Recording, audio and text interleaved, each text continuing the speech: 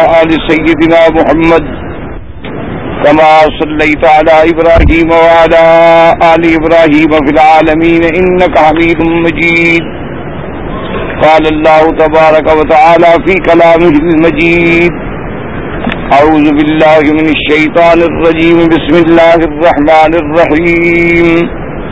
الذين يأكلون الربا لا يقومون إلا كما يقوم الذي يتخبطه الشيطان من المس، ذلك بأنهم قالوا إنما البيع مثل الربا وأحل الله البيع وحرم الربا، فمن جاءه موعظة من ربه فانتهى فله ما سلف وأمره إلى الله ومن عاد فأولئك أصحاب النار هم فيها خالدون. سورۃ البقرہ کی ان آیات مبارکہ میں اللہ تبارک و تعالی نے ربا کی حرمت کے بارے میں اور ربا کھانے والوں کے احوال کے بارے میں ارشاد فرمایا ہے.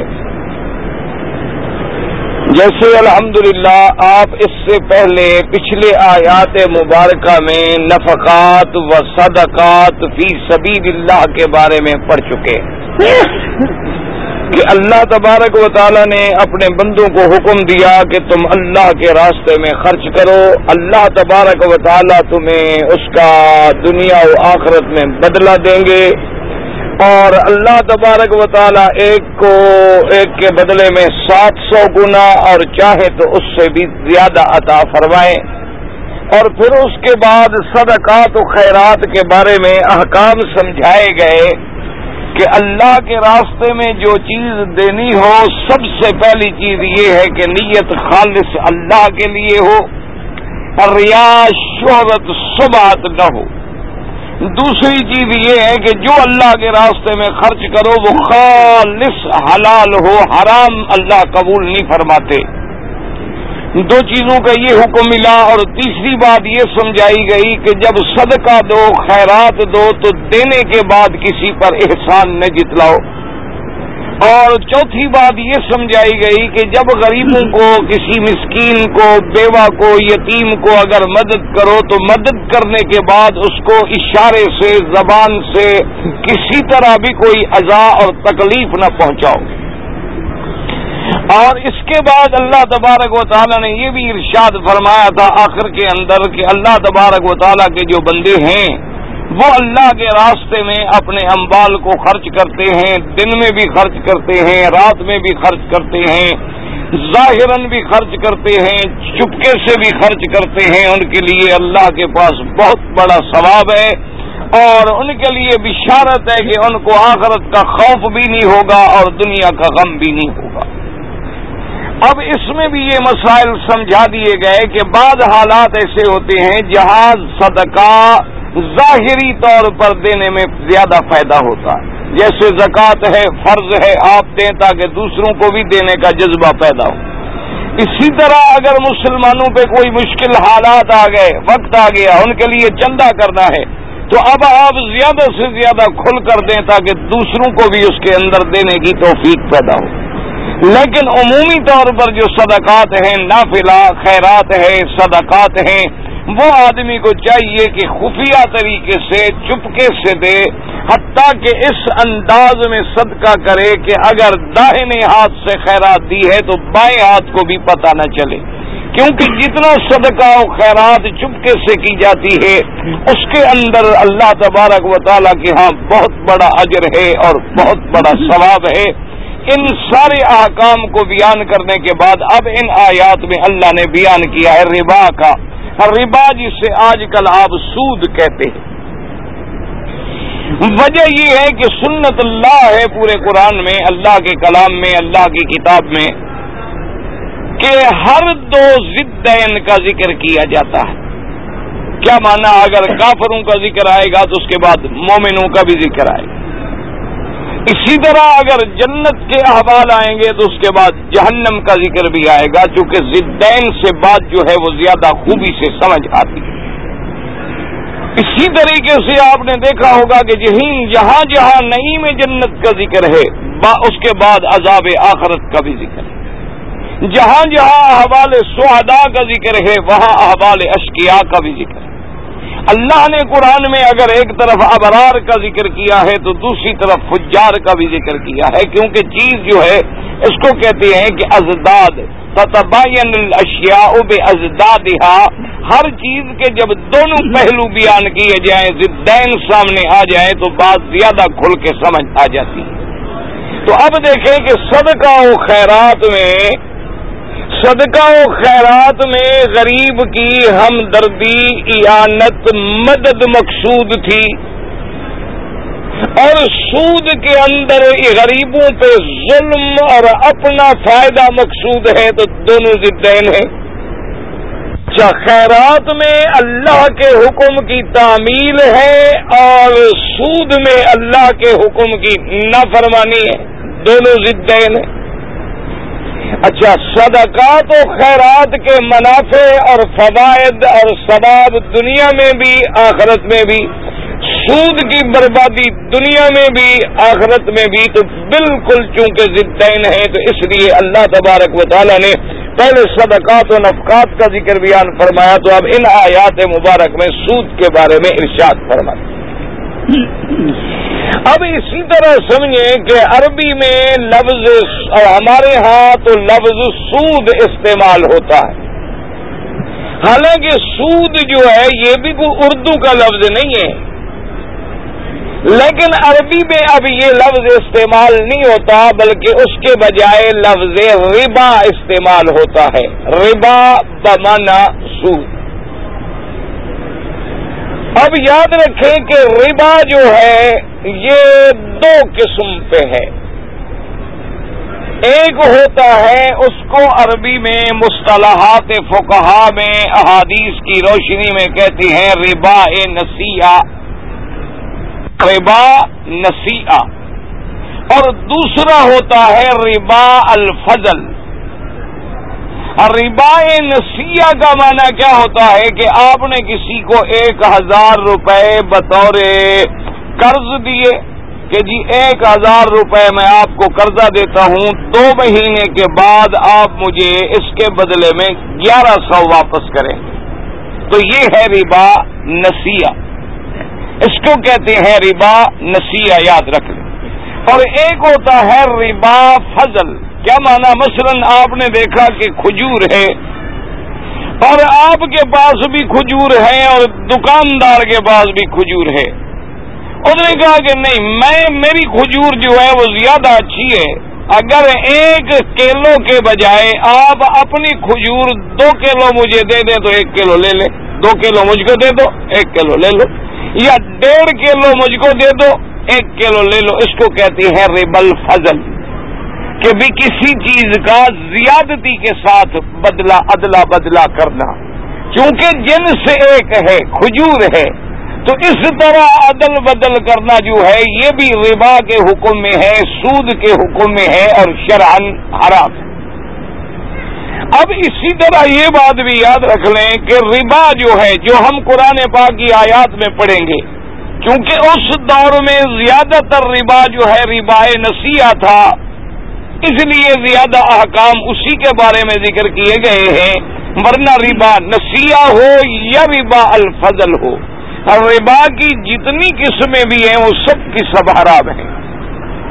اب اسی طرح اور مسئلہ سمجھیں کہ اگر کوئی آدمی سودی لین دین کرتا ہے اور سود کو حلال بھی سمجھتا ہے، سمجھے مسئلہ، ایک آدمی سودی لین دین کر رہا ہے لیکن اس سے جب بات کریں تو وہ کہتے ہیں نہیں جی نہیں، یہ کوئی یہ سود جو ہے وہ حرام نہیں ہے، اور یہ تو اس کے بغیر کوئی کاروبار نہیں ہو سکتا، اور یہ سود نہیں ہے بلکہ حلال ہے، تو اس کے کفر کے اندر کسی کو بھی شک نہیں، با اتفاق ائمہ اربع تمام کے نزدیک اگر سود کو حلال سمجھے تو وہ کافر ہو جاتا ہے، اگر ربا کی حلت کا قائل ہو جائے، کیونکہ اللہ نے ربا کو حرام قرار دیا، اس نے ربا کو حلال کہا، تو گویا حکم خدا بندی کا انکار کر دیا، تو اللہ کے قرآن کی ایک آیت کا انکار کرو تو کافر ہے، اور سارے قرآن کا انکار کرے تو کافر،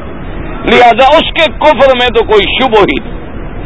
اب دوسری قسم ہے کہ وہ سود کو حلال تو نہیں کہتا، وہ یہ تو نہیں کہتا کہ بھئی ربا حلال ہے، سود حلال ہے، لیکن سودی کاروبار کرتا ہے تو یہ فاسق اور فاجر ہے، اس پر کفر کا فتویٰ نہیں ہوگا لیکن فسق اور فجور کا فتویٰ ہوگا، اور یہ اتنے بڑے گناہ میں مبتلا ہے، گناہ کبیرہ میں۔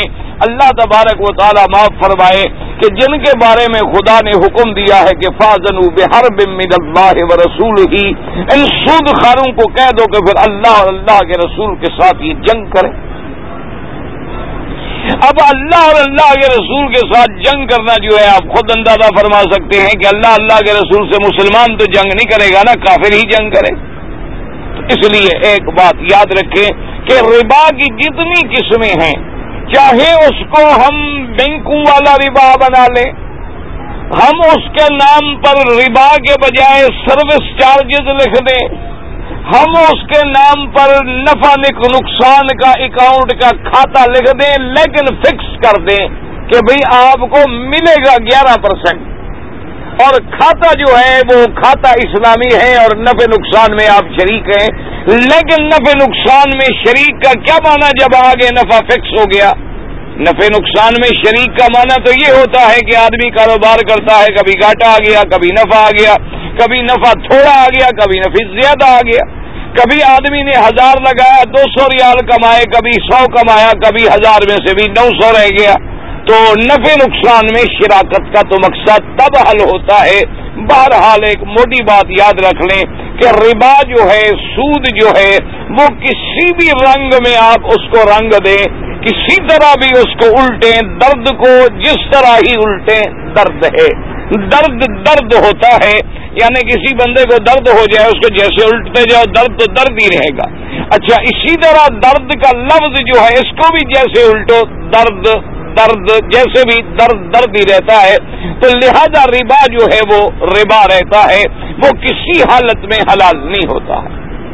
اب جناب اگلی بات یہ سمجھیں کہ اللہ تبارک و تعالی نے ارشاد فرمایا الذین یأکلون الربا لا یقومون الا کما یقوم الذی یتخبطہ الشیطان من المس۔ اللہ نے فرمایا وہ لوگ الذین یأکلون الربا، جو لوگ ربا کھاتے ہیں، لفظ یأکلون ہے یاد رکھو، الذین یأکلون الربا، ربا کھانا، حالانکہ ضروری تو نہیں پیسے لے کے آدمی کھاتا ہو، سود والے لوگ بھی پیسے لے کے رکھ لیتے ہیں، پیسے لے کے کسی اور معاملے میں ڈال دیتے ہیں، تو ہر چیز جو ہے، لیکن لفظ قرآن نے استعمال کیا اکلا کا معنی ہوتا ہے کھانا، تو اس لیے اس کی بھی کوئی وجہ ہے۔ وجہ یہ ہے یاد رکھو کہ بعض چیزیں کھائی جاتی ہیں، بعض چیزیں پہنی جاتی ہیں۔ کیا معنی؟ مثلا آپ نے مجھے رومال دیا کہ جی یہ پہنے، میں نے پہن لیا، اچھا یہ تو کسی نہ کسی شکل میں واپس ہو سکتا ہے، میں نے 2 دن 4 دن مہینہ پہنا، میں نے کہا اچھا جی مہربانی جزاکم اللہ اب آپ لے لیں، تو یہ واپس ہو سکتا ہے۔ لباس بھی پہننے کے بعد واپس ہو سکتا ہے، مکان بھی رہنے کے بعد واپس ہو سکتا ہے، لیکن جو چیز کھا جائے وہ واپس، جو چیز آپ نے کھا لی وہ تو واپس نہیں ہو سکتی نا، آپ تو کھا گئے، اب کھایا ہوا کیسے واپس ہو؟ کھائی ہوئی چیز جو ہے وہ واپس نہیں ہو سکتی ہے۔ رہنے والی چیز بھی واپس ہو سکتی ہے، پہننے والی چیز بھی واپس ہو سکتی ہے، استعمال والی چیزیں بھی واپس ہو سکتی ہے، لیکن جو چیزیں کھا لی جائیں وہ واپس نہیں ہو سکتی۔ تو اسی لیے اللہ نے ارشاد میں یہ لفظ ارشاد فرمایا کہ الذین یأکلون الربا لا یقومون الا کما یقوم الذی یتخبطہ الشیطان من المس، جیسے کہ وہ واپس نہیں ہو سکتی، اسی طرح ربا والے جو کھاتے ہیں ان کی بھی نیت کوئی واپس کرنا نہیں ہوتی، ان کی بھی نیت جو ہے وہ کسی کا بدلہ یا کسی کا بھلا کرنا نہیں ہوتی، بلکہ صرف کھانا ہی کھانا مقصود ہوتا ہے کہ ہمیں فائدہ ہو، پورا معاشرہ برباد ہوتا ہے تو ہو جائے۔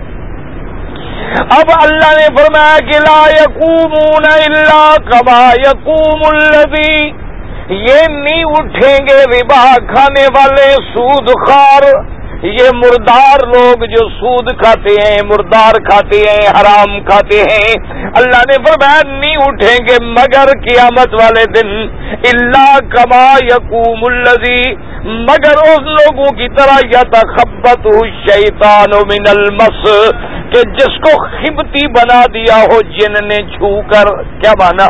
ایک تو ہوتا ہے نا جی کہ اللہ معاف کرے مثلا آدمی پاگل ہو گیا، جنون ہے، ایک ہے کہ مرگی کا دورہ پڑ گیا، ایک ہے کہ جن نے کسی آدمی پہ اثر کیا ہوا ہے اور جن کے وجہ سے وہ خبتی ہو گیا ہے، کبھی پاگلوں والی باتیں کرتا ہے، کبھی عقل والی باتیں کرتا ہے، کبھی پاگلوں والی حرکات کرتا ہے، کبھی عقل والی حرکات کرتا ہے، عقل اور بے عقلی جو ہے وہ مل جاتی ہے، خلط ملط ہو جاتی ہے، سمجھ آ گیا؟ اس کو کہتے ہیں خبط۔ خبط کا معنی کہ شیطان نے حملہ کیا، اب آدمی جو ہے نہ عقل والا ہے نہ بے عقل ہے، اور اسی خبتی حالت کے اندر جو ہے قیامت والے دن کھڑے ہوں گے۔ اس کی وجہ یہ ہے، اللہ تبارک و تعالی معاف کرے، اللہ تبارک و تعالی معاف کرے کہ تقریباً ہر جرم کی سزا جو ہے اللہ جن سے عمل سے دیتے ہیں۔ جیسے کہ علماء حق نہ کہیں، علماء ہے، عالم ہے، علم کا مسئلہ جانتا ہے، حق کہنے کا وقت ہے، ضرورت ہے، لیکن حق نہیں کہتا، قیامت والے دن اس کو جہنم کی لگامیں چڑھائی جائیں گی، کیونکہ اس زبان سے حق نہیں کہا تو اس کو لگام دی گئی، اسی جنس کی سزا دی گئی۔ اچھا، اب سود کھانے والے کو کیا سزا ملی کہ وہ جب قبر سے اٹھے گا تو ایسے خبتیوں کی طرح، پاگلوں کی طرح، مجنونوں کی طرح، جیسے کسی پر جن نے اثر کیا ہوا ہو، اس حالت میں اٹھے گا۔ وجہ کیا ہے کہ اس نے دنیا میں وہ کام کیا کہ بے عقلی کو عقل کہا، حلال حرام کو حلال کہا، تو جیسے اس نے دنیا میں عقل بے عقلی کو خبط کیا تھا، حلال اور حرام کو آپس میں ملا دیا تھا، آج اللہ قبر سے بھی ایسی حالت میں اٹھائیں گے کہ وہ خبتی ہوگا، نہ عقل ہے نہ بے عقلی ہے، اور پاگلوں کی طرح بھاگ رہا ہے۔ اچھا، اور یہ بات بھی سمجھیں کہ اللہ نے یہ نہیں فرمایا کہ وہ مجنون ہوگا، بے عقل ہوگا۔ کیوں؟ اگر بے عقل ہو جائے تو مجنون جیسے اس کو تو کوئی تکلیف ہی نہیں ہوتی، ایک آدمی کا دماغ ہی کام نہ کرے۔ اچھا، یا مجنون ہے، بے ہوش ہو گیا، بے ہوش ہو کے گر گیا، بے ہوش ہو کے سو گیا، پڑا رہ گیا، تو مجنون ہونا علیحدہ بات ہے، بے ہوش ہونا علیحدہ بات ہے، خبتی ہونا علیحدہ بات ہے۔ تو وہ خبتی ہوں گے، یہ نہیں کہ پاگل ہو جائیں گے، بالکل پاگل ہو جائیں، تکلیف کا احساس ہی نہ ہو تو پھر ان کو جہنم کی سزا دینے کا کیا مطلب؟ اس لیے اللہ تبارک و تعالی نے فرمایا یقومون کما لا یقومون الا کما یقوم الذی یتخبطہ الشیطان من المس۔ اور یہ بھی یاد رکھیں کہ علماء نے فرمایا اس سے یہ بھی ثابت ہو گیا کہ کسی بندے پر جن جو ہے وہ ایسا بھی اثر کر سکتا ہے کہ اس کے عقل کو بے عقلی میں بدل ڈالے۔ انہوں نے کہا کیونکہ اللہ نے جو مثال دی ہے اگر وہ حقیقت ہی نہ ہو تو پھر مثال دینے کا کیا مانا؟ مثال تو اب تب دیں گے نا، آپ کہیں گے جناب یہ مسجد جو ہے نا بالکل مینار ایسے بنا ہے جیسے مدینہ شریف میں بنا، تو مدینہ شریف میں مینار ہوگا تو مثال دیں گے، اگر وہاں مینار ہی نہ ہو تو مثال دینے کا کیا بنا؟ یا آپ کہتے ہیں کہ یہ کتاب جو ہے نا فلاں کتاب کے بالکل برابر ہے تو اس کتاب کا ہونا ضروری ہے۔ تو اس سے علماء نے یہ مسئلہ بھی نکالا کہ جن کے اثرات کے ساتھ انسان کے دماغ پر بھی اثر ہوتا ہے، اور اسی کو اطباء نے بھی اور اسی کو فلاسفہ نے بھی تسلیم کیا ہے کہ آدمی جب پاگل ہو جاتے ہیں، جنون کے جہاں جہاں اور اسباب ہیں، انہوں نے کہا کبھی کبھی ایک سبب یہ بھی ہوتا ہے کہ جنات کے اثر کی وجہ سے اس کے دماغ پر اثر ہوتا ہے اور وہ جنون والی کیفیات میں ہوتا ہے، مجنون والی کیفیات میں ہوتا ہے۔ آپ نے دیکھا ہوگا، اللہ نہ کرے، جیسے مجنون ہوتا ہے نا جی، اللہ معاف کرے، چار آدمی بھی پکڑے تو قابو میں نہیں آتا، اسی طرح جب جن کسی پر اثر کر لیتا ہے اس کی بھی بے عین ہی یہی کیفیات ہوتی ہیں۔ کئی آدمی پکڑے تب بھی ایک آدمی سب کو گرا دے گا، بھاگ جائے گا، ایسی حرکتیں کرے گا کہ آدمی تصور نہیں کر سکتا کہ ایک بندے میں اتنی طاقت کیسے آ گئی، اتنی کرنٹ کیسے آ گیا۔ تو جنات کے یہ اثرات بھی ہو سکتے ہیں، اور اس کا علماء نے بھی اقرار فرمایا، اطباء اور فلاسفہ نے بھی اقرار فرمایا ہے۔ اور اسی طرح یاد رکھ لیں، اللہ تبارک و تعالیٰ باپ فرمائے کہ سود جو ہے، ربا جو ہے، یہ اتنا بڑا گھناؤنا جرم ہے، اتنا شدید جرم ہے کہ بعض روایات میں یہ بھی آتا ہے، اللہ معاف کرے، کہ ربا کا ادنا استعمال جو ہے، یعنی ادنا سے ادنا جرم جو ہے، وہ اپنی ماں سے 70 بار زنا کرنے کے برابر ہے۔ اللہ تبارک و تعالیٰ معاف فرمائے۔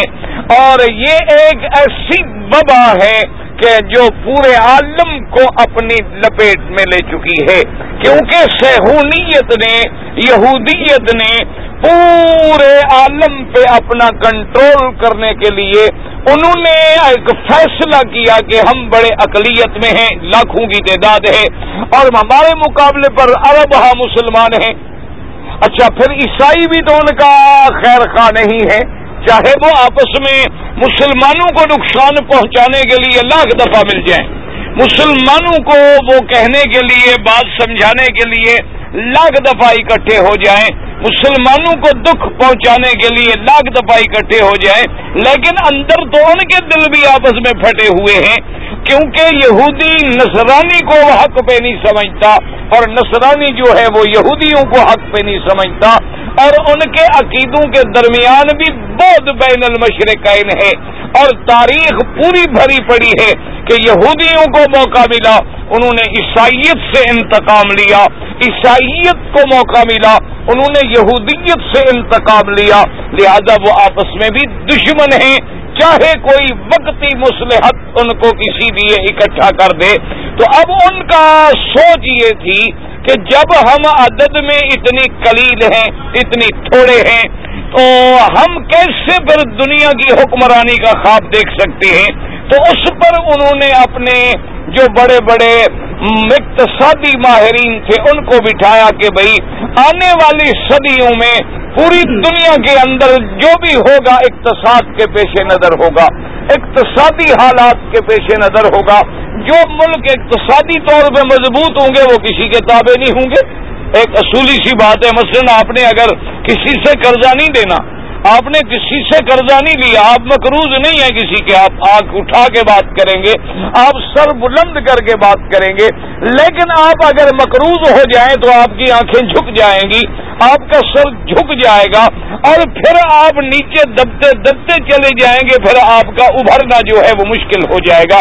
تو اس لیے انہوں نے لیور آف اکانومی جو ہے، اقتصادی لیور جو ہے وہ اپنے ہاتھ میں رکھا، اور پوری دنیا پہ سودی سکیموں کا جال پھیلا دیا۔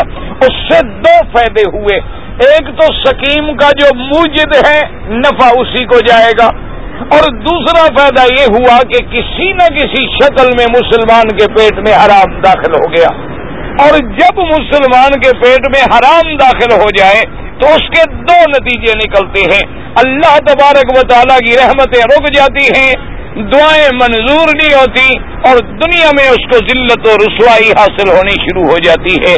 تو اس لحاظ سے تو سود کی اب ایسے ایسے جال پھیلائے گئے ہیں کہ الا ماشاء اللہ الا قلیل من عبادی الشکور، بہت کم بندے ہیں جو اس جال سے باہر نکل سکتے ہیں۔ اور پھر لوگوں کو دھوکہ دیا جاتا ہے کہ جی سود کے بغیر کوئی کام نہیں ہو سکتا، یہ ایک غلط بات ہے، اور یہ بالکل سفید جھوٹ ہے جس کا حقیقت کے ساتھ کوئی تعلق نہیں ہے۔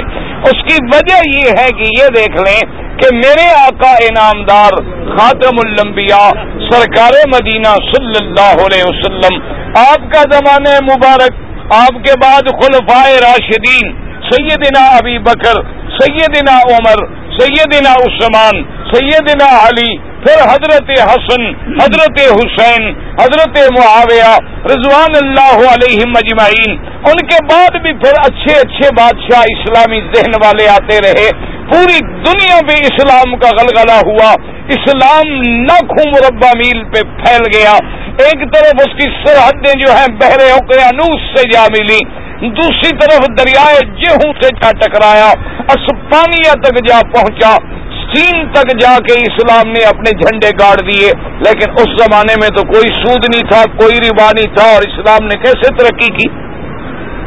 اگر سود کے بغیر یہ ملک نہیں چل سکتے تو اسلام نے جب کسرا پہ، کیسر پہ، فارس پہ اپنا تسلط جما لیا، پوری دنیا پہ اسلام کا پرچم لہرایا، آج یورپ جو اسلام کا سب سے بڑا دشمن ہے، اسلام کا یہ سب سے بڑا چور ہے، اس کی تمام ترقیاں جو ہیں وہ اسلام کی مرہون منت ہیں، اس کی جتنی ایجادات ہیں ان تمام ایجادات کے موجد جو ہیں مسلمان ہیں۔ انہوں نے مسلمانوں کی کتابیں چرائیں، انہوں نے مسلمانوں کا فلسفہ چرایا، انہوں نے مسلمانوں کی طب چرائی، انہوں نے ہمارے تمام الحمرا کے اور غرناطہ کے کتب خانوں کو چرایا، انہوں نے اشبیلا اور اسی طرح سمرقند و بخارا اور تمام ہمارے مفکرین کے تفکر کو چرانے کے بعد اپنے ناموں سے ظاہر کیا، لیکن کبھی مسلمان کا نام آگے نہیں آنے دیا۔ یہ ان کے اندر ایک بڑی چالاکی ہے۔ ابھی اس کی ایک تازی مثال دیکھ لیں، ابھی آپ نے پڑھا ہوگا چند دنوں سے اخباروں کے اندر کہ ایک آدمی ہے، وہ یہ جو باکسنگ کھیلتی ہے نا جی، ابھی جو ایک باکسر ہے دنیا کا بہت بڑا ٹائسن، اور وہ مسلمان ہو گیا، اس نے کلمہ پڑھ لیا۔ اچھا، اب جب وہ مسلمان ہو گیا، یعنی آپ اندازہ کریں کہ جہاں جہاں وہ کھیلنے کے لیے، حالانکہ کھیل ہے معمولی بات ہے، ورنہ یہ یورپ تو ساری دنیا کو کہتے ہیں نا جی اسپورٹس کا جذبہ ہونا چاہیے، اور اسپورٹس کا جذبہ جی، اور ہمیں کیا ہے جی، کافر ہے، مسلمان ہے، کھلاڑی ہے، کھلاڑی کا ہم نے احترام کرنا ہے۔ لیکن اس بیچارے کا چونکہ جرم ہے کہ وہ مسلمان ہو گیا، وہ جہاں کھیلنے کے لیے، مقابلے کے لیے جائے، پہلے تو پورا پریس بائیکاٹ کر دے گا، اس کی خبریں بھی نہیں آنے دے گا، پہلے تو سوال پیدا نہیں ہوتا کہ اس کی خبر کہیں لگ جائے۔ اچھا، اگر مجبور ہو جائے، کیونکہ انٹرنیشنل لیول پہ مقابلے ہوتے ہیں، پوری دنیا دیکھ رہی ہوتی ہے، بھئی اس خبر کو کیسے چھپائیں؟ اس کا نام مسلمانوں والا نہیں لکھتے، اس کا نام پھر وہی ٹائسن ہی لکھیں گے، عبدالعزیز نہیں لکھیں گے، اس لیے کہ نام پڑھ کے لوگوں کو یہ تاثر ملے گا کہ مسلمان جیت گیا، مسلمان جیت گیا، مسلمان جیت گیا۔ اچھا، اب جناب وہ ابھی اس کا ایک عالمی مقابلہ ہوا، تو رنگ میں آنے سے پہلے اس نے اللہ اکبر کا نعرہ لگایا، تو پورے پریس نے بائیکاٹ کیا کہ یہ آواز نہیں آنی چاہیے ٹی وی پہ، کہیں اللہ اکبر کا نعرہ اس وجہ سے پوری دنیا میں نہ پہنچ جائے، اس وجہ سے یہ آواز جو ہے پوری دنیا میں نہ گونج جائے۔ یہ تو اتنے بڑے غدار و مکار ہیں کہ ہمارے ایک کھلاڑی کا نام بھی آگے نہیں لے آنے دیتے، ہمارے کسی ایک جینیس آدمی کا نام بھی نہیں آگے آنے دیتے۔ یہ تو اتنی بدبخت دور دماغ سوچ کے بیٹھے ہوتے ہیں کہ کہیں مسلمانوں کا ابھرتا ہوا ستارہ ان کو نظر آئے، ان کو کمند ڈالنی پڑے، چاہے لڑکی دینی پڑے تو اس سے بھی کمند ڈال لیں گے، لیکن وہ مسلمانوں کا ستارہ کبھی عروج پہ پہنچ کے وہ مہ تابہ نہ بن جائے، وہ شمس کامل نہ بن جائے، اور دنیا کے اندر وہ اسلام کے پھیلانے کا ذریعہ نہ بن جائے۔ تو ان کی ساری ترقی جو ہے آپ قریب ہو کے دیکھیں، یہ تمام ہوائی جہازوں کی ایجادات، یہ تمام آپ کے ایٹمی ایجادات، اور یہ تمام آپ کے بحریہ کے ایجادات، یہ تمام چیزوں کے موجد اعلیٰ اور موجد اصلی جو ہیں وہ مسلمان ہیں، اور یہ اسلام نے وہ باتیں جو 1400 سال پہلے حضور کی زبان سے ہمیں بتلا دی، اللہ تبارک و تعالی نے ہمیں قرآن میں اشارتاً ایک واقعہ بتلا دیا، ان کو سامنے رکھ کر انہوں نے کیا ہے۔ تو یہ سب سے بڑا جھوٹ ہے کہنا کہ سود کے بغیر ملک نہیں چل سکتے، اور اس لیے ملک نہیں چل سکتے، یاد رکھو، سمجھو کہ سارے دنیا کو تو سود میں انہوں نے لیا ہوا ہے۔ اب اگر ایک مسلمان ملک بیچارہ ہمت کرے تو ساری دنیا سے لین دین کیسے کرے؟ یعنی اس کو اس لیے نہیں چلنے دیتے کہ باہر وہ نظام جو ہے سارا کفر کی گندگی بھری ہوئی ہے۔ اب اس میں اگر ایک، ورنہ یہ نہیں کہ بغیر سود کے چل نہیں سکتے، اور اسی طرح اب تو دنیا کے اندر بھی بہت سارے بینک جو ہیں وہ اس نہج پہ، اسلامی اصولوں کے مطابق نظام مشارکت پر، نظام مزاربت پر اور نظام مرابحت پر کاروبار شروع کر رہے ہیں، اور اور باقاعدہ نظام چل رہا ہے، اور وہ معترف ہے کہ جتنا اسلام کے نظام میں خیر ہے، بھلائی ہے، رحمت ہے، اتنا سود کے کاروبار کے اندر فائدہ جو ہے وہ نہیں ہو سکتا ہے۔ تو اس لیے ہمیشہ یاد رکھیں یہ سب سے بڑا جھوٹ ہے۔ اچھا، دوسرا لوگوں کے دماغ میں یہ ڈالتے ہیں دیکھو جی فلاں کافر ملک ہے وہ ترقی کر گیا اس لیے کہ سود کھاتا ہے۔ یہ غلط بات ہے کہ سود سے ترقی ہوئی ہے۔ ان کو ترقی ہوئی ہے تو صنعت سے ہوئی ہے، ان کو ترقی ہوئی ہے تو جدید ٹیکنالوجی سے ہوئی ہے، ان کو ترقی ہوئی ہے تو محنت اور کام سے ہوئی ہے۔ تم نے محنت چھوڑ دی، تم نے کام چھوڑ دیا تو پھر کیسے ترقی ہو سکتی ہے؟ ابھی آپ تھوڑی سی ایک چھوٹی سی مثال لے لیں، ہمارے اپنے ملک کے میرے بعض بھائی جو ہیں یہاں آنے کے بعد آپ دیکھیں کہ ایک کفیل کے پاس آنے کے بعد وہ 18 گھنٹے بھی ڈیوٹی دیتے ہیں، 14 گھنٹے بھی ڈیوٹی دیتے ہیں۔ کبھی اپنے ماں باپ کی بھی تم نے 14 گھنٹے ڈیوٹی دی؟ اگر اتنی محنت سے تم اپنے والدین کا کام کرتے تو آج اپنے گھر میں بیٹھے ہوئے تم سونا چاندی سے کھیل رہے ہوتے۔ لیکن وجہ کیا ہے کہ وہاں ہم ہو جاتے ہیں خان صاحب، وہاں ہم بن جاتے ہیں راجپوت، وہاں ہم بن جاتے ہیں چودھری صاحب، وہاں ہم بن جاتے ہیں سردار وڈیرے اور جناب بلوچ خان، پختون خان۔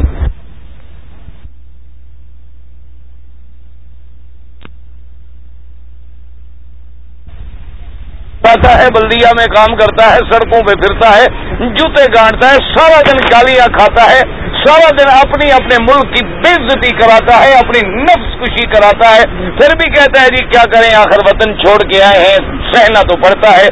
بھئی اتنا تم اگر اپنے ماں باپ کا بھی سہ لیتے تو کبھی ذلیل نہ ہوتے، اتنا تم اپنے معاشرے میں محنت کر لیتے تو کبھی ذلیل نہ ہوتے، اتنی تم اپنے محنت وہاں کرتے۔ اصل ترقی محنت کے ساتھ ہے۔ جو قومیں محنت کرتی ہے وہ بام عروج پہ پہنچ جاتی ہے، اور جو قومیں منشیات میں، نشے میں، مخدرات میں، اسی طرح بے حیائی میں، عیاشیوں میں، زنا میں، شراب میں، فلموں میں، وی سی آر ویڈیو میں پڑ جاتی ہیں، وہ قومیں ہمیشہ کے لیے برباد ہو جاتی ہیں، پھر ان کا نام لینے والا بھی کوئی نہیں ہوتا، پھر ان کا تاریخ میں نام بھی مٹ جاتا ہے۔ ابھی آپ اندازہ لگا لیں کہ کتنے لوگ ہیں جن کی گردنیں اتاری گئیں، کتنے لوگ ہیں نشے کی بنا پہ جن کو سزائے موت ہو چکی ہے، لیکن کوئی جہاز آپ کا آئے، عمرے والا ہو یا حج والا ہو، کوئی نہ کوئی مچھلی پھانسی جاتی ہے، اس کے باوجود بھی لوگوں کو حیا نہیں آتا۔ اللہ کا خوف تو علیحدہ ہے، اور حرمین الشریفین میں یہ عذاب پھیلانا، مسلمانوں کے بچوں کو برباد کرنا، مسلمانوں کے گھروں کو عذاب کے حوالے کرنا کہ صرف مجھے پیسہ مل جائے، صرف مجھے پیسہ مل جائے۔ یاد رکھیں ایسے لوگوں کے بدن میں اور قبر میں بھی کیڑے پڑ جاتے ہیں، جو لوگ مسلمانوں کو ہلاک کرتے ہیں، جو مسلمانوں کے بچوں کو تباہ کرتے ہیں۔ اللہ کا فیصلہ ہے کہ جو میرے حرمین میں بے حیائی پھیلائے گا، برائی پھیلائے گا، ظلم پھیلائے گا، اس کو میں عذاب دردناک میں مبتلا کر دوں گا۔ فرمایا ان الذین یحبون ان تشیع الفاحشۃ فی الذین آمنوا لہم عذاب علیم فی الدنیا والآخرہ، یہاں بھی عذاب ہوگا اور وہاں بھی عذاب ہوگا۔ تو یاد رکھو یہ ترقی سود سے نہیں ہوتی، بلکہ محدثین نے لکھا ہے کہ سود تو ایک ایسی چیز ہے، اللہ تبارک و تعالی معاف کرے، کہ 40 سال کے اندر اندر اس کے اثرات ہلاکت جو ہیں وہ لوگوں کے سامنے آ جاتے ہیں۔ اب اس لیے اللہ نے فرمایا الذین یاکلون الربا لا یقومون الا کما یقوم الذی یتخبطہ الشیطان من المس ذلک بانہم قالوا انما البیع مثل الربا واحل اللہ البیع وحرم الربا۔ اللہ نے فرمایا کہ ہم قیامت والے دن حشر میں ان کو خبتی پاگل کر کے کھڑا کریں گے۔ اس کی وجہ کیا ہے کہ ذالک بانہم، کہ اس وجہ سے کہ یہ لوگوں کو کہتی ہیں انما البیع مثل الربا، یہ بیع شراء جو ہے یہ سود ہی کی طرح تو ہے، تو جب بیع شراء حلال ہے تو گویا سود بھی حلال ہے۔ وَأَحَلَّ اللَّهُ الْبَيْعَ وَحَرَّمَ الرِّبَا، حالانکہ اللہ تبارک و تعالیٰ نے بیع شراء کو تو حلال کیا ہے اور سود کو حرام کیا ہے۔ اب بات سمجھیں کہ ایک تو سود کھانے والے کیا کہتے ہیں، وہ کہتے ہیں کہ انما البیع مثل الربا، کہ یہ بیع شراء جو ہے جی سودا بیچنا خریدنا، مثلا ہم نے 1 ریال میں یہ گلاس خریدا اور ہم نے 1.5 ریال میں بیچ دیا، وہ کہتے ہیں جی یہ بھی تو نفل ہی ہے نا، آپ نے تو سود میں بھی نفع لینا ہے تو یہ تو اسی طرح ہے جس طرح بے ہے. اچھا، اور دوسری بات سمجھیں کہ کتنا بڑا جرم کیا. انہوں نے یہ نہیں کہا کہ انما الربا مثل البیع، ورنہ کہنا تو یہ چاہیے تھا نا کہ بھئی سود بھی تو بے کی طرح ہے، بلکہ انہوں نے نعوذ باللہ یہ کہا کہ انما البیع مثل الربا، کہ بے جو ہے وہ ربا کی طرح ہے. یعنی انہوں نے گویا نعوذ باللہ ربا کو اصل قرار دیا بجائے اس کے کہ بے کو اصل قرار دیتے. استہزاءً انہوں نے الٹ بات کی کہ انما البیع مثل الربا، کہ جی بے شراء جو ہے، تجارت جو ہے، تجارت میں بھی تو نفع ہوتا ہے. 1 ریال کی چیز 2 ریال میں بیچتے ہو، اور سود میں بھی ہم یہی کرتے ہیں کہ 1 ریال کا 1.5 ریال لیتے ہیں، تو بالکل ایک جیسی چیز ہے. تو جب یہ ایک جیسی ہے تو بے حلال ہے تو سود بھی حلال ہے. اچھا، اب اس کے 2 جواب ہیں. ایک جواب تو ہے حاکمانہ، ایک جواب ہے حاکمانہ. کیوں؟ اللہ ہر چیز کا حاکم ہے، قادر ہے، مالک ہے، خالق ہے. اللہ نے فرمایا احل اللہ البیع وحرم الربا. اللہ نے فرمایا تم کون ہو؟ اللہ نے بے کو حلال کہا ہے اور ربا کو حرام کہا ہے، بس بات ختم ہو گئی. تو جب خالق ہے، مالک ہے، اس نے کہا یہ حلال ہے اور یہ حرام ہے، بس اتنی کافی ہے. مسلمان کو مزید کسی تحقیق میں پڑھنے کی ضرورت ہی نہیں. جب اللہ نے کہہ دیا ہے کہ بھئی یہ چیز حلال ہے اور یہ چیز حرام ہے. اچھا، حکیمانہ جواب بھی دیے گئے، احادیث کے اندر تفصیل موجود ہے کہ بھئی بے اور ربا، بے اور سود کی شکل تمہیں اگر برابر نظر آتی ہے کہ بھئی تجارت میں بھی نفع ملتا ہے اور سود میں بھی نفع ملتا ہے لہذا حلال ہے، تو پھر بیوی اور ماں کی شکل بھی تو ایک ہے، اس میں کیا فرق ہے؟ وہ بھی عورت ہے اور وہ بھی عورت ہے. بیوی اور بہن کی شکل بھی ایک ہے، کوئی فرق نہیں، وہ بھی عورت ہے وہ بھی عورت ہے. پھر یہ کیا مطلب ہوا کہ یہ تو حلال ہے اور یہ حرام ہے؟ جب ایک طرح ہے تو دونوں حلال ہونے چاہیے. اچھا، پھر ایک کتے اور بکری میں کیا فرق ہے؟ بکری کی کتنی ٹانگیں ہوتی ہیں؟ ہاں جی، 4، کتے کی. اچھا بعض اوقات وزن بھی برابر ہوتا ہے، قد بھی برابر ہوتا ہے، تو لہذا یہ کیوں حلال ہے اور یہ کو بات ہے کہ جی چونکہ ایک طرح ہے لہذا یہ بھی حلال ہو اور یہ بھی حلال ہے. جو شکل ایک طرح ہے تو یہ شکل اگر اسی طرح آپ حلال کرنا شروع کریں پھر تو ہر چیز حلال ہو گئی. بہن بھی حلال، بیٹی بھی حلال، کتا بھی حلال، خنزیر بھی حلال، ہر بلا حلال ہوتی چلی جائے. چونکہ بیٹی بہن کی طرح ہے، بہن بیٹی کی طرح ہے، بیوی بہن کی طرح ہے، بہن بیوی کی طرح ہے، وہ بھی عورت ہے وہ بھی عورت ہے. تو یہ کوئی عقل کی بات ہے؟ علت و حرمت کے پیمانے تیرے عقل کے اندر ہے یا اللہ کے پاس ہے؟ اللہ نے ہمیں کہہ دیا کہ حرمت علیکم امہاتکم وبناتکم واخواتکم. اللہ نے فرما دیا تمہارے اوپر ماں بھی حرام، بیٹی بھی حرام، بہن بھی حرام. اسی طرح وہ بہنیں جن کے ساتھ تم نے دودھ پیا وہ بھی حرام، وہ مائیں جن سے تم نے دودھ پیا تمہارے اوپر وہ بھی حرام. تو اب اللہ نے جن کو حرام کر دیا مسلمان کے لیے اتنی کافی ہے کہ وہ حرام، اور جن چیزوں کو حلال کر دیا اتنی کافی ہے کہ وہ حلال. اس سے زیادہ ہمیں بحث میں پڑھنے کی ضرورت ہی نہیں ہے کہ جی سود بھی تو بے کی طرح ہے. اچھا، اب علماء نے فرمایا کہ اگر غور کرو تو بے کی طرح نہیں ہے. وجہ یہ ہے کہ مثلا میں نے یہ گلاس خریدا 1 ریال میں، میں نے بیچا 1.5 ریال میں، لیکن 1.5 ریال کے عوض میں آپ کو گلاس ملا یا نہیں ملا؟ اچھا، وہ تو میں نے 100 ریال دیا اور لیا میں نے 150 ریال، وہ 50 ریال کسی چیز کا بدلہ ہے؟ صرف وقت کا، اور کوئی اس کا معاوضے میں کوئی چیز تو نہیں ملی نا ہمیں. وہ تو یہ ہے نا جی کہ آپ ہم سے 100 ریال لے لیں اور سال کے بعد آپ ہمیں 11% سود ادا کریں. تو اب 100 ریال جو ہے وہ دینے کے بعد ہم جو 11% لے رہے ہیں اس کے بدلے میں تو کچھ نہیں، بدلے میں تو صرف وہ وقت ہے نا، وقت ہے کہ جو ہم نے آپ کو ٹائم دیا تھا. اور یہاں تجارت میں تو چیز موجود ہے، بدل موجود ہے، عوض موجود ہے. اچھا، دوسری بات ہمیشہ یہ یاد رکھیں کہ تجارت جو ہے وہ اپنی مرضی سے ہوتی ہے، خرید و فروخت اپنی مرضی سے ہوتی ہے، لیکن سود کبھی اپنی مرضی سے نہیں ہوتا.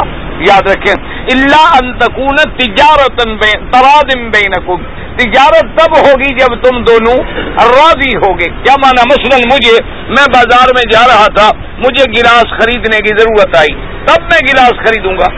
اچھا، اور یہ بھی میں دیکھوں گا کہ اچھا لگ رہا ہے لیکن یار گھر میں پڑے ہیں، چھوڑو ابھی رہنے دو، جب تک وہ ہیں فی الحال نہیں خریدتے، بعد میں لے لیں گے، تو میں چھوڑ دوں گا۔ اچھا، اگر میں کہوں گا کہ نہیں مجھے ضرورت ہے، آج تو میرے گھر میں آٹا نہیں ہے، آج میں نے روٹی پکانی ہے، آٹا نہیں ہے، تو میں خریدوں گا، تو مجھے ضرورت ہوگی تو میں بے شرا کروں گا، ضرورت نہیں ہوگی تو بے شرا نہیں کروں گا۔ اور سود تو ہوگا تب جب مجھے مجبوری ہے کہ میں نے پیسے دینے ہیں، قرض دینا ہے، قرض دار میرے دروازے پہ بیٹھا ہے، معافی دینے کے لیے تیار نہیں، اب میں سود لینے پر جبرن راضی ہو رہا ہوں، اپنے منشے سے نہیں، اپنے ارادے سے نہیں، اپنی رضامندی سے نہیں، بلکہ جبر اور قہر سے راضی ہو رہا ہوں کہ اچھا جی پھر آپ ایسا کریں کہ مہربانی کریں، میں نے قرضہ دینا ہے 1000، نے کہا ٹھیک ہے 1000 دیں گے، ہم 1200 لیں گے، لیکن رہن بھی رکھو، کل کو پتہ نہیں تم ہمیں 1200 نہ دو تو تم کوئی چاندی سونے کا زیور بھی لے آؤ، نہیں تو فلاں مہینے کو ہم توڑ دیں گے۔ اچھا، اب جناب وہ مہینہ گزر گیا، میں آ گیا، جناب مہربانی کرو پیسے نہیں بن سکے، اور نے کہا ٹھیک ہے 1200 بن گیا، اب 1200 پہ پھر سود لگے گا، اب پھر 1200 پر سود لگے گا، اگلے مہینے میں وہ 1400 بن گیا، میں پھر آ گیا، انہوں نے کہا جی نہیں اب 1400 پہ لگے گا، چلو ہم آپ کو اور مہینہ مہلت دے دیتے ہیں، لیکن چونکہ آپ نے ہمارے پیسے نہیں دیے، اب ہمارے گویا قرضہ 1400 تمہارے اوپر ہو گیا، اور اس پہ وہ سود بڑھاتا چلا جا رہا ہے، تو یہاں ظلم ہے، ترازی کی کوئی شکل نہیں ہے۔ اچھا، دوسری بات، ایک بنیادی بات یاد رکھیں، یہ ہے تو بڑی باریک بات، کاروباری حضرات تو سمجھ سکتے ہیں، لیکن میرے جیسے مولویوں کے لیے بڑی مشکل بات ہے۔ بہرحال یوں سمجھیں کہ اصل چیز جو ہے سونا چاندی، مثلا تو سونا چاندی بذات ہی مقصود نہیں ہوتا، بلکہ یہ وسیلہ ہے، سمجھیں بات کو، سونا چاندی جو ہے بذات ہی مقصود نہیں، بلکہ یہ چیزیں حاصل کرنے کا وسیلہ ہے، ذریعہ ہے، کہ میرے پاس مثلا سونا ہے 10 تولے، مجھے ضرورت پڑ گئی کوئی چیز خریدنے کی، میں نے سونا بیچ دیا، پیسے آ گئے، میں نے جا کے، تو اب مقصود بذات سونا نہیں، یہ تو وسیلہ بن گیا چیزیں۔ اچھا، اس کی وجہ یہ ہے کہ مثلا میرے گھر میں اگر 1 کلو سونا بھی پڑا ہو، آٹا ختم ہو جائے، مجھے بھوک لگے تو میں سونا کھا سکتا ہوں، حالانکہ روٹی تو کھا سکتا ہوں۔ اچھا، روٹی بچی ہوئی ہو 2 دن کی بھی ہو تب بھی میں کھا سکتا ہوں، بوسی باسی ہو جائے تب بھی میں کھا لوں گا کہ غربت ہے، مجبوری ہے، کچھ نہیں مل رہا، میں مرتا ہوں، کھا لوں گا۔ اچھا، اسی طرح کوئی جنس ہے لیکن یہ اتنی قیمتی ہونے کے باوجود خود بیکار ہے، یعنی سونا اور چاندی کتنی قیمتی چیز ہے، کتنی قیمتی دھات ہے کہ ساری دنیا کا نظام جو ہے وہ سونے چاندی پہ چل رہا ہے، تمام ملکوں کے ڈپازٹ جو ہوتے ہیں وہ سونا چاندی ہوتی ہے، کہ آپ کے ملک میں 10 ارب کا روپیہ گردش کر رہا ہے، تو کیا بھئی 10 ارب کے بدل میں آپ کا سونا محفوظ ہے؟ اگر محفوظ ہے تو پھر آپ کی کرنسی کی ویلیو بڑھتی چلی جائے گی۔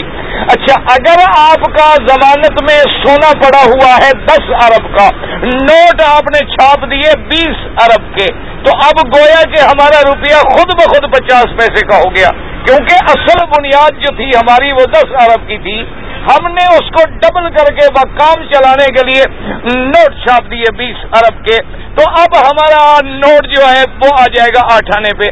اچھا، اب اگر ہم نے 10 ارب کا سونا رکھا، کاغذ چھاپ دیے 30 ارب کے، اب ہمارا پھر روپیہ 4 آنے پہ آ جائے گا، کیونکہ اصل بنیاد وہ سونا اور چاندی تھی، جب تک وہ مضبوط، لیکن خود وہ بیکار ہے، سونا اور چاندی جو ہے خود اتنا بڑی قیمت ہونے کے باوجود بیکار ہے۔ اسی لیے سونے کا عربی میں نام کیا ہے؟ ذہب، سونے کو کہتے ہیں ذہب، ذہب کا مادہ کیا ہے؟ ذہب یا ذہب ہو گیا، آپ کہتے ہیں فلانا آدمی کو ذہب چلا گیا، وہ چلا گیا۔ اچھا، فضہ، فضہ جو ہے یہ فضہ، پھٹ ٹوٹ جانا، ٹوٹ جانا، تو اس کا معنی ہی یہ ہے۔ اچھا، ذہب کو ذہب کیوں؟ آج تیرے پاس ہے، کل میرے پاس ہے، مجھ سے اس کو چلا گیا، اس کو اس سے چلا گیا، اس کو اس سے چلا گیا، اس کو اس سے چلا گیا، یہ چلا ہی گیا۔ اس کو چاہے جتنا ہی آپ جوڑیں، چلو آپ مضبوط رکھیں، آپ سانپ بن کے بیٹھے رہیں، جب مر جائیں گے تب وارثوں کو چلا گیا، پھر وارثوں سے آگے وارثوں کو چلا گیا، پھر وارثوں سے آگے وارثوں کو چلا گیا، یہ رکتا نہیں ہے، آپ جتنی اس کو سانپ بن کے روک لیں۔ اچھا اب سمجھو بات کہ ہم نے سودا لیا، ہم نے گلاس خریدا، تو اب ہم نے ریال دے کے گلاس لیا، ٹھیک ہے، تو ریال کو ہم نے وسیلہ بنایا اصل، سمجھو بات، ریال کو ہم نے خریدنے کا وسیلہ بنایا کہ ریال دے کے ہم نے گلاس لیا۔ اچھا اب گلاس کو ہم نے بیچا، ٹھیک ہے، اچھا لیکن جب ہم نے ریال دے کے ریال لیا تو اصل کو ہم نے استعمال کیا، اس کو ہم نے وسیلہ نہیں سمجھا۔ 11 بات، اللہ نے اس کو بنایا تھا وسیلہ کہ چیزیں حاصل کرنے کا ذریعہ ہے، یہ نہیں کہا تھا کہ یہ خود بھی بذات ہی کوئی چیز ہے۔ تو اب سود خور نے کیا کیا کہ اسی وسیلے کو تو اصل بنا لیا، وسیلے کو بنا لیا اصل، اور جو اصل تھا اس کی قیمت ختم ہو گئی، اسی کے بدلے میں اس نے آگے چلانا شروع کر دیا، جی 1000 دو تو 1200، 1200 دو تو 1400، 1400 دو تو 1800، لیکن وہ اس کے بدلے میں کوئی چیز نہ آئی، تو اس لیے بھی سود کو اللہ تبارک و تعالی نے حرام قرار دے دیا۔ اچھا دوسری بات یاد رکھیں وہ یہ ہے کہ اللہ تبارک و تعالی نے اسی آیت میں بھی ارشاد فرما دیا ہے کہ اگر کوئی آدمی مثلا فمن جاءه موعظة من ربه فانتهى فله ما سلف۔ اچھا اور یاد رکھیں اللہ پاک رحمت کرے، آج کل جتنے زیادہ تو آپ کسی کاروباری آدمی کے ساتھ جو اقتصادی لوگ ہوتے ہیں نا جی، ان سے بیٹھ کے باریکیاں سمجھا کریں، ہم تو سنی سنائی باتیں کرتے ہیں، کیونکہ ہمارا اقتصاد جو ہے مضمون نہیں، ہمارا یعنی وہ فیلڈ نہیں ہے، ہم اس کو اتنا اچھا نہیں سمجھتے، لیکن یہ جتنی اسکیمیں چل رہی ہیں نا دنیا میں تمہاری، یہ ٹریولر چیک ہے، یہ ویسا کارڈ ہے، یہ فلان ہے، یہ فلان ہے، یہ جتنی اسکیمیں ہیں یہودی ذہن پیچھے بیٹھا کام کر رہا ہے، اور اس کے بعد دیکھو کہ ان سے فائدہ کس کو پہنچ رہا ہے کہ سالانہ $1,000,000 جو ہیں ان کو بچ جاتے ہیں بغیر کسی محنت کے۔ کیا مانا؟ مثلا ٹریولر چیک لے لیے آپ نے، مثال کے طور پر چلو میں نے زندگی میں ایک دفعہ مثلا لے لیے کہ میں حج پہ جا رہا ہوں جی، اور نوٹ جی گر جائے گا تو آپ کے پیسے گئے، آپ ایسا کریں کہ ٹریولر چیک بنوا لیں۔ اچھا جی کیا فائدہ ہوگا؟ انہوں نے کہا جی جہاں آپ دستخط کر کے دے دیں گے آپ کو پیسے مل گئے۔ اچھا کہیں خدا نہ خواستہ گر گئے تو دوسرا آدمی لے نہیں سکتا، آپ فوراً بینک کو اطلاع کر دیں، وہ پیچھے اطلاع کر دیں گے اور آپ کو بدلے میں دوسرے ٹریول چیک بھی ایشو ہو جائیں گے، تو آپ بڑے اطمینان سے حج فرمائیں گے اور بے فکر ہو کے ہوگا جی ماشاءاللہ بڑی اچھی بات ہے۔ اچھا ایک تو ٹریولر چیک بنانے کے وقت وہ آپ سے چارج کے پیسے لے لیں گے، ان کی جو فیس ہوگی جو بھی ہو، 2 آنے ہو 4 آنے ہو روپیہ ہو 8 آنے ہو لے لیں گے۔ اچھا اب دوسرا ہوتا یہ ہے کہ ہمارے جیسے اپنے ملک کا 90,000 یا 1,00,000 حاجی آتا ہے، اس میں پڑھے لکھے زیادہ سے زیادہ 10,000 ہوں، 90,000 میری برادری ہوتی ہے انگوٹھا چھاپ، جن کو دستخط کرنے بھی نہیں آتے۔ اچھا ان کو اگر کچھ چھوٹے موٹے دستخط گھر میں یاد کروائے ہوئے بھی ہیں تو وہ کبھی ایک جیسے نہیں کر سکتے۔ اچھا اس وجہ سے بھی ٹریولر چیک رہ گئے۔ اچھا بعض لوگوں نے وہ لے لیے مر گئے، اولاد کو پتہ ہی نہیں ہے کہ میرے باپ نے ٹریول چیک لیے تھے۔ اچھا پتہ بھی لگ جائے تو $1,000-1,200 وصول کرنے کے لیے پشاور والے آدمی کو کہو کہ کراچی میں وصول کرنا ہے، وہ کہے گا جی ایسی وصولی کو گھر میں رکھو جہاں جان ہی محفوظ نہیں، آگ لگاؤ، چھوڑو $1,200 کے پیچھے، یہ تو نہیں اپنی زندگی بھی دے دیں۔ اچھا اس طرح جو بچتے ہیں یہ $1,000,000 سالانہ بچ جاتے ہیں اور وہ ان کے پاس محفوظ ہے۔ اچھا وہ ان کو خرچ کہا کرتے ہیں اسلام دشمنی میں اور کفر پھیلانے میں، اسلام دشمنی میں اور کفر کو پھیلانے میں۔ اچھا اسی طریقے سے اب آپ مشینیں انہوں نے لگا دی ہیں، انہوں نے کہا کہ جی یہ تو مشین ہے نا جی، آپ بٹن دبائیں جہاں نمبر رک گیا، یہ تو حضور کے زمانے میں نہیں تھا جی، وہ حرام چیزیں وہ ہیں جو حضور کے زمانے میں حرام تھی، اس وقت تو یہ مشین ہی نہیں تھی۔ جیسے خنزیر تو صرف وہ حرام ہے جو اس زمانے میں تھا، اب جو خنزیر ہم نے خود گھر میں پالا ہے پوسا ہے روز شیمپو کرتے ہیں، یہ کہاں حرام ہے؟ وہ کتا حرام ہے جو اس زمانے میں تھا۔ اب جو کتا ہمارے ساتھ کار پہ بیٹھتا ہے، بیگم کو گود میں لے کے اس کو ٹہلاتی ہے ماشاءاللہ، اب تو ہمارے عرب دوست بھی اصلی کتا نہ ملے تو ماڈل لے کے کار میں پیچھے رکھ لیتے ہیں کہ چلو کچھ شکل تو ہماری بھی بن جائے، کم از کم ہم بھی کم از کم ان میں نام لکھوا کے تو شامل ہو جائیں کہ بھی ہم بھی تمہارے چاہنے والوں میں ہیں۔ اب ہمارا قرآن کی صحبت کے بعد کتا رکھنا بھی ڈیکوریشن پیس کے لیے ضروری ہو گیا۔ انا للہ و انا الیہ راجعون۔ تو بہرحال سود کو جس طرح بھی جس شکل میں لو، ربا نسیہ ہو یا ربا فضل ہو، اچھا ایل سی کھول لیں آپ، اسی طریقے سے جناب اور کوئی لیٹر آف کریڈٹ پہ کام کریں، کوئی دنیا کی شکل بنا لیں، آپ سود سے باہر نہیں نکل سکتے۔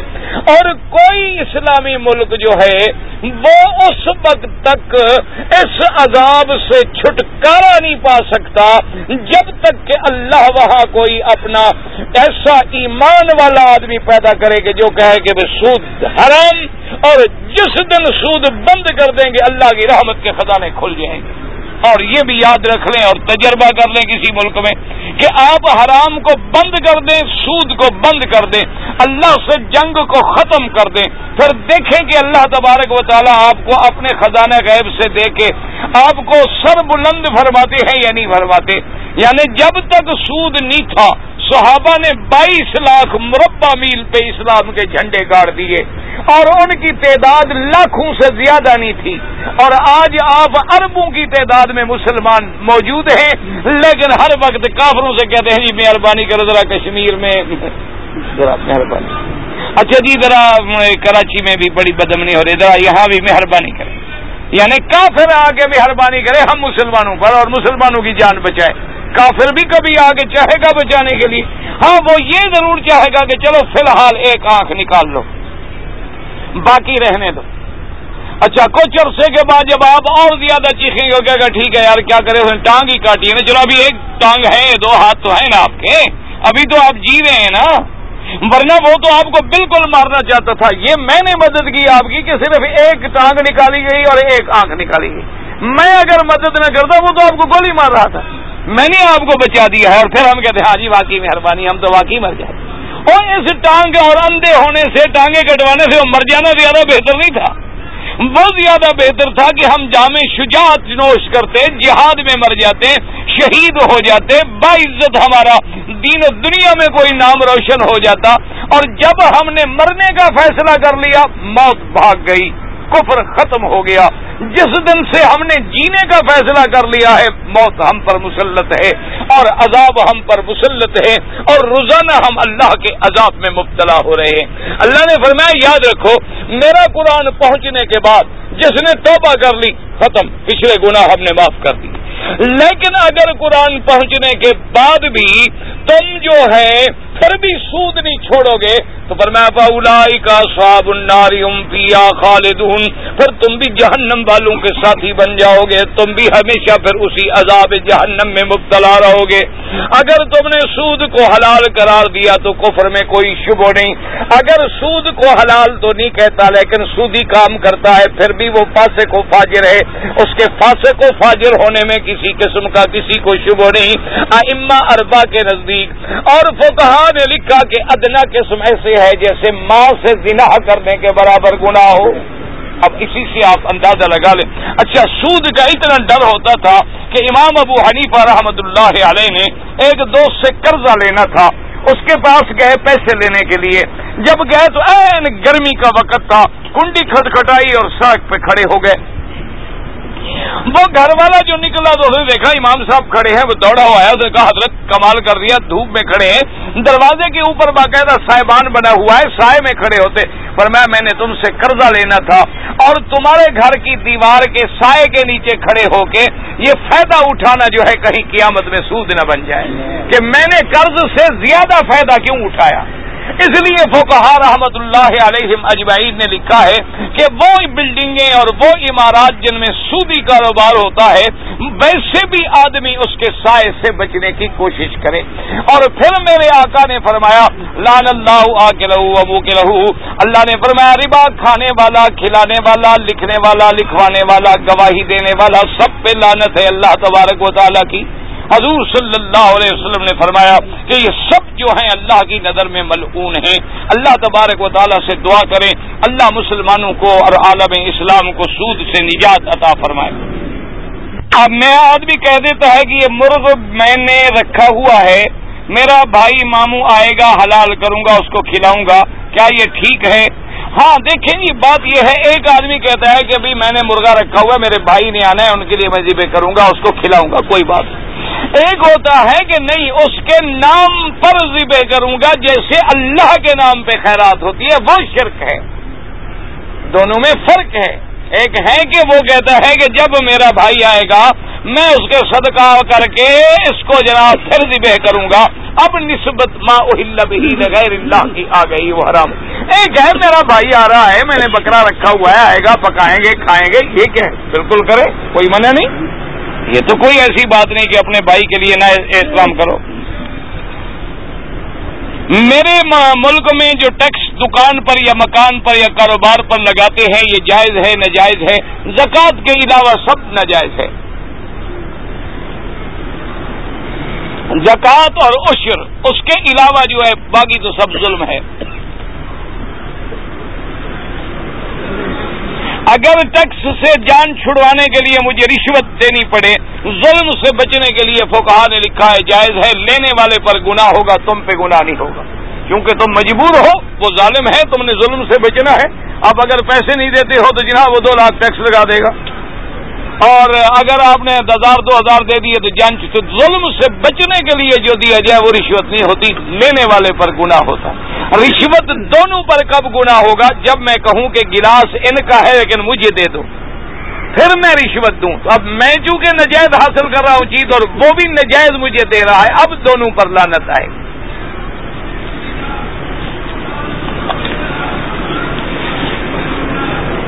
جی لڑکے کی شادی نہیں ہوتی تو ماں باپ کو لڑکوں سے بڑا پیار ہوتا ہے, لیکن جب لڑکوں کی شادی ہو جاتی ہے پھر ماں باپ کا رویہ بدل جاتا ہے. ماں باپ کا نہیں بدلتا حضرت, آپ کا بدل جاتا ہے. آپ اینک سرخ لگا لیتے ہیں, ماں باپ تو وہی رہتے ہیں, وہ تو بدلتے نہیں. ماں باپ تو بالکل وہی ہوتے ہیں. اب جب ماں باپ یہ دیکھتے ہیں کہ ہم نے اس کو چھوٹا تھا, اٹھایا, پالا, پوسا, جوان کیا, آج شادی کے قابل ہو گیا, تو ایک عورت کے سامنے میری بھی عزتی کرتا ہے, ایک بیوی کے لیے ماں کو حقیر سمجھتا ہے, تو پھر رویہ تو بدلے گا. وہ کہے گا اچھی حلال کی اولاد ہے یہ. اصل تمہارے اندر تبدیلی آتی ہے, والدین میں تبدیلی نہیں آتی. میں اکثر نماز گھر میں پڑھتا ہوں جبکہ مسجد قریب ہے, نماز نہیں ہوتی, چونکہ ایک حدیث مبارک میں ہے لا صلاۃ لجار المسجد الا فی المسجد, مسجد کے ہمسائے کی نماز ماں سوا مسجد کے نہیں ہوتی. ایک ہے مجبوری کہ بھئی مسجد میں ہو گئی, آپ کیا کریں, پڑھ لی آپ نے. اچھا, یا مسجد اتنی دور ہے کہ آپ جا ہی نہیں سکتے, ہر وقت آپ اپنا کام چھوڑ کے مسجد میں نہیں پہنچ سکتے, آپ اپنے 2 آدمی وہیں کھڑے کر کے جماعت کر لیں, کوئی بات نہیں. لیکن یہ تو نہیں نا کہ مسجد سامنے اور میں اکثر نمازیں اپنے گھر میں پڑھتا ہوں. کیوں اکثر پڑھتے ہیں؟ تو بعض فقہا فرماتے ہیں نماز ادا تو ہو جائے گی, فرض ساقط ہو جائے گا, لیکن ثواب نہیں ملے گا. اور بعض علماء کہتے ہیں کہ نماز بالکل ادا ہی نہیں ہوگی. مہر فاطمی جو ہے یہ لوگوں نے اپنے پیٹ پالنے کے لیے ایک دھندا بنا رکھا ہے کہ حق المہر لکھوانے وقت کروڑ پتی, اور جی بس بی بی فاطمہ والی مہر لکھ لو. کیا تمہاری بیٹی بی بی فاطمہ کی طرح ہے؟ تمہارا بیٹا حضرت علی کی طرح ہے؟ تو پھر مہر کیسے وہ رکھ دو؟ یہ سب چکر ہے, بہانہ ہے. مہر حالات کے مطابق رکھو, نہ بہت زیادہ نہ دے سکو, نہ اتنی تھوڑی کہ توہین کا باعث بنے. تمہارے معاشیے جو 32 روپے لکھ دو, فلاں لکھ دو, یہ سب غلط باتیں ہیں. یہ تمہیں سنت صرف اسی وقت یاد آتی ہے جب پیسے کا فائدہ تمہاری طرف آ رہا ہو. اور اللہ کے بندے پہلے بیٹی کو تو بی بی فاطمہ والا اخلاق سکھاؤ, اپنے شوہر کو تو پہلے حضرت علی کی عادات سکھاؤ. صرف مہر لکھنے سے بیٹی بی بی فاطمہ کے درجے پہ پہنچ جائے گی, یہ کہاں لکھا ہوا ہے؟ یہ سب بہانے ہیں, چکر ہے, نجائز ہے. حق المہر جو ہے فریقین کے حالات کے مطابق. کیا مانا؟ دونوں امیر آدمی ہیں, اچھی حق المہر دے دے. دونوں غریب ہیں, تھوڑی دے دے. دونوں درمیانہ معاشرے کے لوگ ہیں, درمیانہ مقرر کر دیں، لیکن صرف مقرر نہ کریں، حق المہر دینی ہوگی۔ حق المہر بیوی کا حق ہے، نہیں دو گے تو قیامت میں پکڑے جاؤ گے، یہ حقوق العباد ہے۔ اگر بیوی مر گئی نہیں دیا تو اس کے ورثہ کو ادا کرو۔ جی داتا دربار میں ایک چھوٹا سا کمرہ بنا ہوا ہے اور وہاں لوگ پیسے ڈالتے ہیں، تو ہر دربار میں بنا ہوتا ہے، ورنہ دربار کا فائدہ کیا ہوا پیسے نہ ملے؟ بھائی دربار تو ہوتے اسی لیے ہے نا کہ مال ملے، تو وہاں کہیں چھوٹا کمرہ کہیں بڑا کمرہ، یہ تو ورنہ دربار بنانے کی کیا، ورنہ کتنا اللہ کے ولی ہیں قبرستانوں میں جن کا کسی کو پتہ ہی نہیں، کتنے اللہ کے ولی قبرستانوں میں دفن ہیں جن کا کسی کو پتہ بھی نہیں ہوتا۔ کبھی تم نے فاتحہ پڑھی ہے؟ بڑے بڑے اولیاء اللہ جن کی قبروں کے نشان بھی نہیں ملتے۔ یہ تو پھر جب دربار بنتے ہیں نا، اسی لیے تو بنتے ہیں کہ بھئی کام چلتا رہے۔ پاکستان کے لیے بھی ہم تو الحمدللہ روزانہ دعا کرتے ہیں، اللہ پاکستان کی حفاظت فرمائے، اللہ تبارک و تعالی امن قائم فرمائے۔ لیکن ایک بات یاد رکھو، جب تک تم قرآن و سنت کو نہیں مانو گے اللہ کا عذاب نہیں ٹلے گا۔ یہ دعاؤں سے کچھ نہیں ہوتا، ایک فلسفہ سمجھ لو، صرف دعائیں مانگنے کا کیا فائدہ کہ صوفے سیٹ پہ بیٹھ کے ایئر کنڈیشن چلا کے فانصرنا علی القوم الکافرین، اللہ ہماری کافروں پر مدد فرما۔ اللہ کہتا ہے شرم کرو، حیا کرو، کیا کہہ رہے ہو؟ تم آؤ فضائے بدر پیدا کرو، میں ابھی فرشتے اتارتا ہوں۔ تم بھی تو پہلے انسان بنو نا، تم قرآن کو ٹھکرا دو، تم اسلام کو ٹھکرا دو، تم اللہ کے قانون کی مخالفت کرو، تم خدا کے قانون کی دھجیاں اڑا دو، تم شراب اور رقص کی اکیڈمیاں بنا دو اور پھر کہو اللہ رحمت کرے، پھر اللہ کے عذاب کا کوڑا برسے گا۔ پہلے 25 سال کے برسا ایک دو ٹکڑے آپ ہو گئے، اب 25 سال پھر پورے ہونے کو آ گئے، خدا نہ کرے، خدا نہ کرے، اللہ محفوظ رکھے، پتہ نہیں کیا ہوگا۔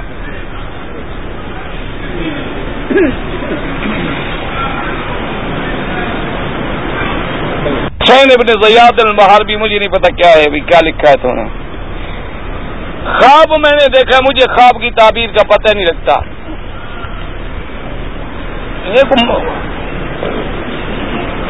لوگ بینک سے سود لیتے ہیں، کنویں لگاتے ہیں، نلکے لگاتے ہیں، وضو ہوگا کہ نہیں ہوگا؟ بات یہ ہے کہ حرام کے پیسے سے خیرات ناجائز ہے، سمجھ آ گئی بات؟ ایک وہ ہوتا ہے کہ گورنمنٹ اسکیموں پر غریبوں کے علاقوں میں نلکے ولکے لگاتی ہے اور پیسے بینک میں ہوتے ہیں، اس کا کوئی فرق نہیں پڑتا، وہ گناہ ان پر ہے، ہم غریب کہاں جائیں، ہمارا تو حق ہے ان سے لینا، ہم نے تو اپنا حق وصول کرنا ہے۔ وہ جو ہم سے ٹیکس لیتے ہیں سارا جہان لے لیتے ہیں۔ اگر کوئی آدمی پہلے عمرے میں آیا اور ظہر کے پہلے پہنچا، شام کو طواف صاف کیا،